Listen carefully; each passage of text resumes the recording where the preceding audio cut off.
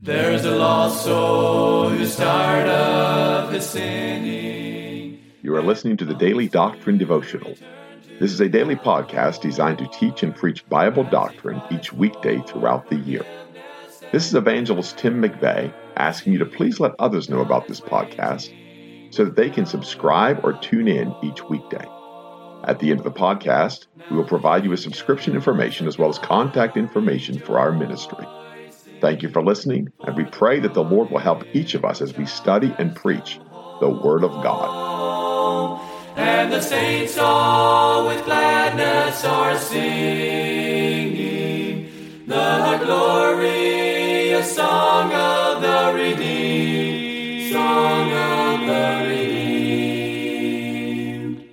Well, thank you once again for tuning into the podcast. We're going to be in Job again today. This is Wednesday. And we're certainly thankful for this week, thankful for what the Lord has done in our lives this week, thankful for what the Lord has done so far in the podcast. I've had many folks have reached out, said the last several podcasts have helped them. I would like to explain something to some folks that are listening. It's not always easy to record a podcast. I've recorded sometimes at 10:30, 11 o'clock at night after an exhausting day. There's times I record 2 or 3 days in advance. Rarely do we ever get to record more than that. There's times that we're just pressed out of measure, and the last thing we can do in the day is try to get a podcast recorded. But I promised when we started this that we would try to do a daily doctrine devotional. We've tried to do that. And there's times that it seems like the material I put out is tepid. It's very lukewarm. And that's to my chagrin. I'm certainly not boasting of that. That's something I'm ashamed of. There's times I realize that it probably doesn't really come across with clarity and clairvoyance that I would prefer.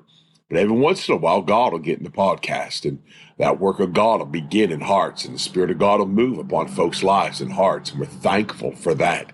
And so pray for us. Pray that every once in a while, God would just prick your heart on the podcast, that God would deal with you on the podcast, that God would teach you something from this daily doctrine devotional. That's our prayer for each and every one of you. And so as we go in today's podcast, we're going to be in the book of Job, in chapter 36 once again. And we're looking here, of course, at the righteous that have been bound. And we also talk about those in disobedience. And in verse 13, I'm going to start again. He says, but the hypocrites in heart heap up wrath. They cry not when he bindeth them. And we talked about that a little bit the other day, that hypocrite in heart. What does that mean? It's not when their heart is fake, their heart is phony, their heart is not real. They fain would fill their bellies with the husks that the swine would eat. And what does that mean? It means they pretend like they're enjoying it. They pretend like it's real food. They pretend like they're real believers. They pretend like they're really Christians. They pretend like they really love God. They pretend like they have peace. They pretend like they have joy. And they convince themselves of that lie, the deceit that they tell themselves that this joy that they have is the joy that comes from within. Yet it's all controlled by external happenings. One of the benchmarks of whether or not you're a child of God, and you can prove it by the scriptures, is whether or not in the great trials of life you can still have joy. The hardest day of your life, can you still have joy? Can you read the scriptures and find joy? Can you hear your favorite hymn and find joy? Can you spend time with Jesus Christ and find joy? In trials, in sorrow, in bitternesses, in strife, in variances, can you find joy? I'm talking about when you're carnal. I'm talking about when you're absolutely at odds with yourself, when you're at odds with God. But can you dig down deep within and find something on the inside that can work its way to the outside and be manifest in worship, manifest in praise because of the joy that's internal? It's the same with peace. A man last year stood and challenged each of us in a meeting, and he said, the peace of God that passeth all understanding. He said, if you can explain it, it's not God's peace. And so you can say, well, I took a Valium last night, and we watched something soothing on the television, and I went to bed in my hotel bed, in my Kingsdown level 4 sleep system support 19 number bed. And I had all the accoutrements that I needed. And I had a nice fine glass of sparkling water. And I woke up this morning refreshed. And boy, I just had peace. It was a peaceful night of sleep. And it's all manifest in the flesh. But the peace of God can't be manifest in the flesh. And the peace of God is not crying peace when there is no peace. The peace that cometh from above is a peaceable work that God does inwardly. The work of righteousness shall be peace. That's Isaiah 32:17. It's a work of God, and it's inward. The hypocrite does not have that. The hypocrite cannot have that. Therefore, he has to drum it up. He has to pretend. And I realize anybody can go to church and put on airs and put on a front. But the problem with most hypocrites, they don't do it. They don't do it except at church. They don't go to the store and put on a front unless they see religious folk around.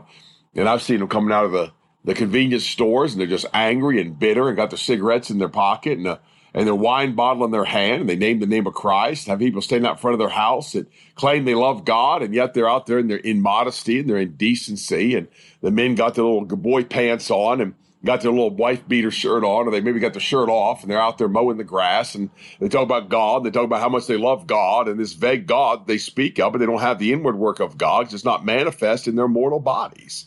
And I realize we all grow. I realize we all need to grow. I realize there's a time in my life that, listen, you would have seen me and you would have scoffed and mocked and said, oh my goodness, he doesn't know God. But it's a work of God on the inside.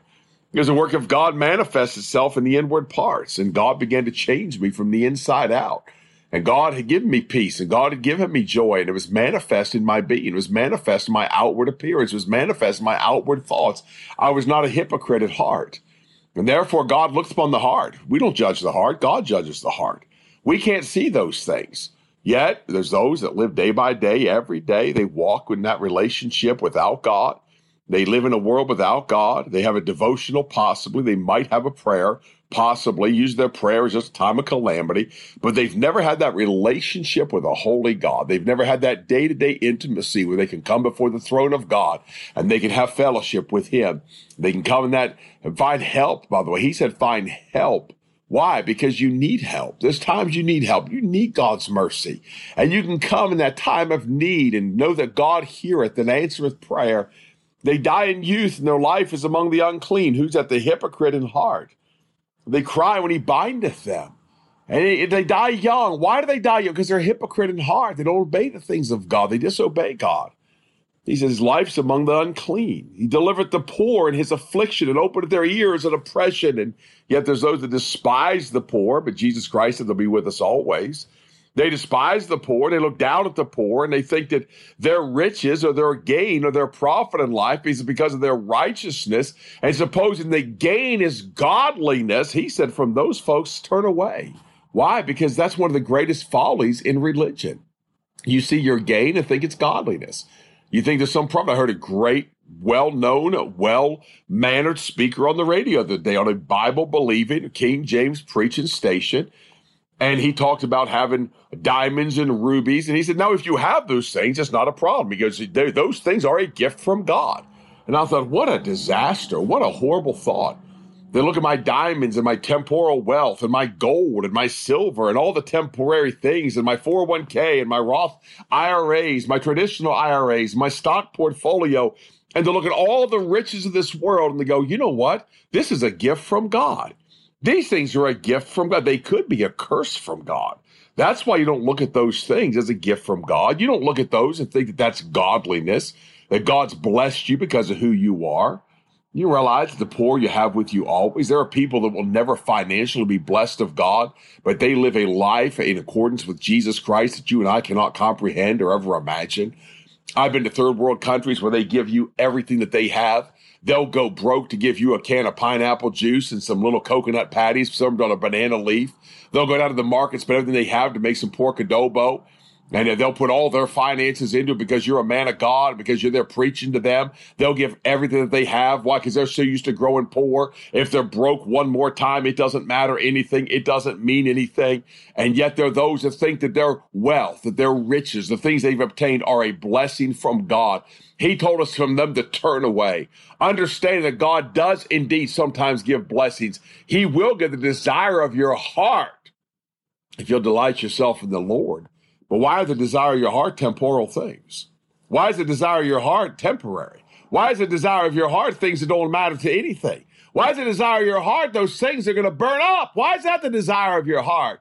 And if God gives you the desire of your heart, why would he feed your carnal impulses? He said, delight thyself in the Lord, and he shall give the desires of thy heart. I think to delight thyself in the Lord is not to feed your carnal impulses. It's not because you want a Cadillac and a new house and new barns and tear down your barns and build bigger barns. I would understand, according to Scripture, the desires of the Lord, those desires that he gives are his desires to walk with him and to fellowship with him and to commune with him and to love him. Moses went on the backside of the wilderness. John the Baptist went on the backside of the wilderness. Jesus Christ himself went on the backside of the wilderness. There was a time that David went out in the wilderness. People say, oh, those aren't the blessings of God. That's not the blessings of God. You realize sometimes the wilderness is the greatest blessing you'll ever go through. Sometimes that wilderness is the greatest thing God could ever do for you. Let you go out there and hang out there and get to know him and fellowship with him in your miseries and your sufferings and in the heat and the oppression and in the drought, and go out there, you're scrounging for food. Those sometimes some of the greatest times in your life with God, some of the greatest opportunities you'll have with God to walk with him. But the hypocrite can't see that. The hypocrite thinks he's righteous because of what he has. The hypocrite thinks he's done this. The hypocrite thinks he's accomplished this. The hypocrite thinks he's brought these things into his life. And yet those things that God has wrought are manifest in a work of God inwardly. They're never in the external. Yes, you can see it. Yes, it'll come to bear. But you know what? I was reading over there, and I've preached for many, many years, those three blessings that God gives, those three things done in secret, and that's your giving, your fasting, your prayer. The Lord rewardeth thee openly. And I realized one day those rewards are not on this earth. Those rewards, I believe, and I've preached it and said it, so I believe it's those precious gems. I believe it's those jewels. I believe it's those things that'll never burn up. I believe they're tried in the fire and it comes through shining like gems do. Why? Because those are those secret things with God. Those are those precious things with God. Those are those secrets you bear before God that nobody else knows about. Where's that in people's lives? Where are those things manifest in their lives? And if they do give, they're looking for an open reward. If they do pray, they're looking for an open reward. If they do fast, they're looking for an open reward in this life. And I don't believe it's in this life. I believe it's in that life to come. I believe it's those secret things with God. It's that secret relationship with God. The things he's going to reward thee open. He's going to say to thee, well done, thou good and faithful servant. You took that time to fast. You took that time to pray. You took that time to give. You sacrificed that others might have. And here's a great reward for that. I believe it's not of this world. I believe it's beyond this world. And that's why he delivereth the poor. He opened their ears in oppression. Even so would he have removed thee out of the straight into a broad place, where there is no straightness, and that which should be set on thy table should be full of fatness. But thou hast fulfilled the judgment of the wicked. Judgment and justice take hold on thee. And again, he's preaching to Job here. He's speaking to Job. And he's his own self-righteousness. And that's the way self-righteous people are, by the way. They cannot see that sometimes it's a judgment of God. God wants to give you. He wants to be a friend to you. He wants to be a companion to you. He wants you to be in that fellowship. But you will not be in that fellowship because you refuse to submit to the righteousness of God, which is the person of his dear Son, Jesus Christ. Got all these things figured out. Got all these things on your own. Done all these things without him. Who needs God now? Like what the old preacher used to say. They say they go down to the doctor, they go down to the chiropractor, they go down to the clinic. Finally, when all those things run out, there's always God at the end. And can I say to you, my friend, I know folks that go get loans, they go get credit cards, and they borrow, and they rob, and they steal, and do everything they can to make their finances meet, and they never have tried God. How do you try God? He said, given it shall be given unto you, good measure, pressed down and shaken together, and running over shall man give into your bosom. Why don't you just go ahead and try God with that? Why don't you just go ahead and try God? Why don't you just go ahead and prove to God you want to give instead of receive? Why don't you go ahead and prove to God you're not a hypocrite in heart? Why don't you prove to God you want that relationship with him? Why don't you go ahead and prove to God, hey, prove your own selves. How do you prove your own selves? That Christ be in us. How do we know that Christ is in us? Because this cannot be my own work. This is not the work of my flesh. This is the work of God. And that's what the hypocrite cannot see in his heart. And that's why judgment and justice take hold of it. Because there is wrath, beware lest he take thee away with his stroke. Then a great ransom cannot deliver thee. Again, he's talking about the hypocrite. He's talking about that self-righteous. He's talking about that one coming under the wrath of God. How do you know you're under the wrath of God? Because you're in imminent danger. You're in imminent of judgment. You're in a place where there's no relief outside of God. You put God in a position where he has to judge you because of your hypocrisies, because of your self-righteousness. And my friend, there's a lot of folks that'll go to the grave. There's a lot of folks go to the grave in their 80s and their 90s. And you get older, you start to look at the obituaries. I look at the obituaries, and so many people are living over 80 years old today. If it wasn't for suicides, traffic accidents, and drug overdoses, the life expectancy would probably be 82 to 83 years old in the county where we live. And they'll live up to that ripe old age. And they'll live up into their 90s. Some be over 100 years old, like my own grandmother's over 100 years old. Yet most of them have never reconciled their own righteousness to God in the person of Jesus Christ. They come with their own gifts. They come with their own abilities. They come with their own strength. They come with their own wisdom, and they've never reconciled themselves to God. And oh, my friend, the greatest joy you'll ever find in this world is when you've been reconciled to Jesus Christ. When you come through him and you come to the Father by the Son. No man cometh to the Father but by me. When you come through Jesus Christ, be reconciled to God. The heirs and joint heirs with Christ, that spirit of adoption, that spirit of holiness. Oh, what a joy that is, my friend. But it's not there for the hypocrite of heart. It's only there for those that believe on the name of the Lord Jesus Christ. Join us again tomorrow. We'll continue in chapter 36. There's a lost soul who's tired of his sinning, and he longs to return to the Lord as he cries for forgiveness and mercy. God is waiting. You have been listening to the Daily Doctrine Podcast with Evangelist Tim McVeigh. For correspondence, please contact us through our website and someevangelists.com and use the contact form to connect with us. You may also subscribe to the podcast through our website or search for Daily Doctrine, Evangelist Tim McVeigh, on iTunes, Google Podcasts, Spotify, Audible, or Amazon. To write to us, please use our church address, which is Manasseh Community Baptist Church, 70 Back Hollow Road, Blaine, Pennsylvania, 17006. Thank you for listening, and we pray that the Lord will help each of us as we study and preach the Word of God. Don't forget to subscribe and tune in tomorrow. And remember to look up, for your redemption draweth nigh. There only was strife. Now the angels of God are rejoicing, for the prodigal child has come home, and the saints all with gladness are singing.